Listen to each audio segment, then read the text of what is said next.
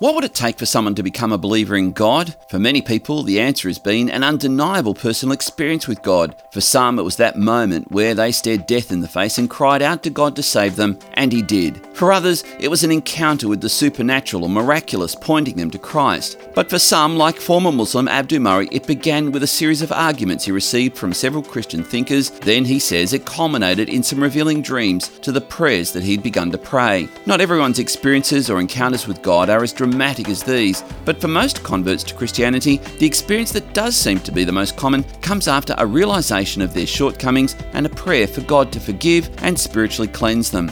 Most converts testify that it was then that it dawned on them why Jesus died on the cross and how it made the way for them to experience peace with God. Perhaps rather than praying for God to help you to win the lotto, you might try praying the same prayer and then see for yourself what happens. I'm Andrew Corbett of FindingTruthMatters.org.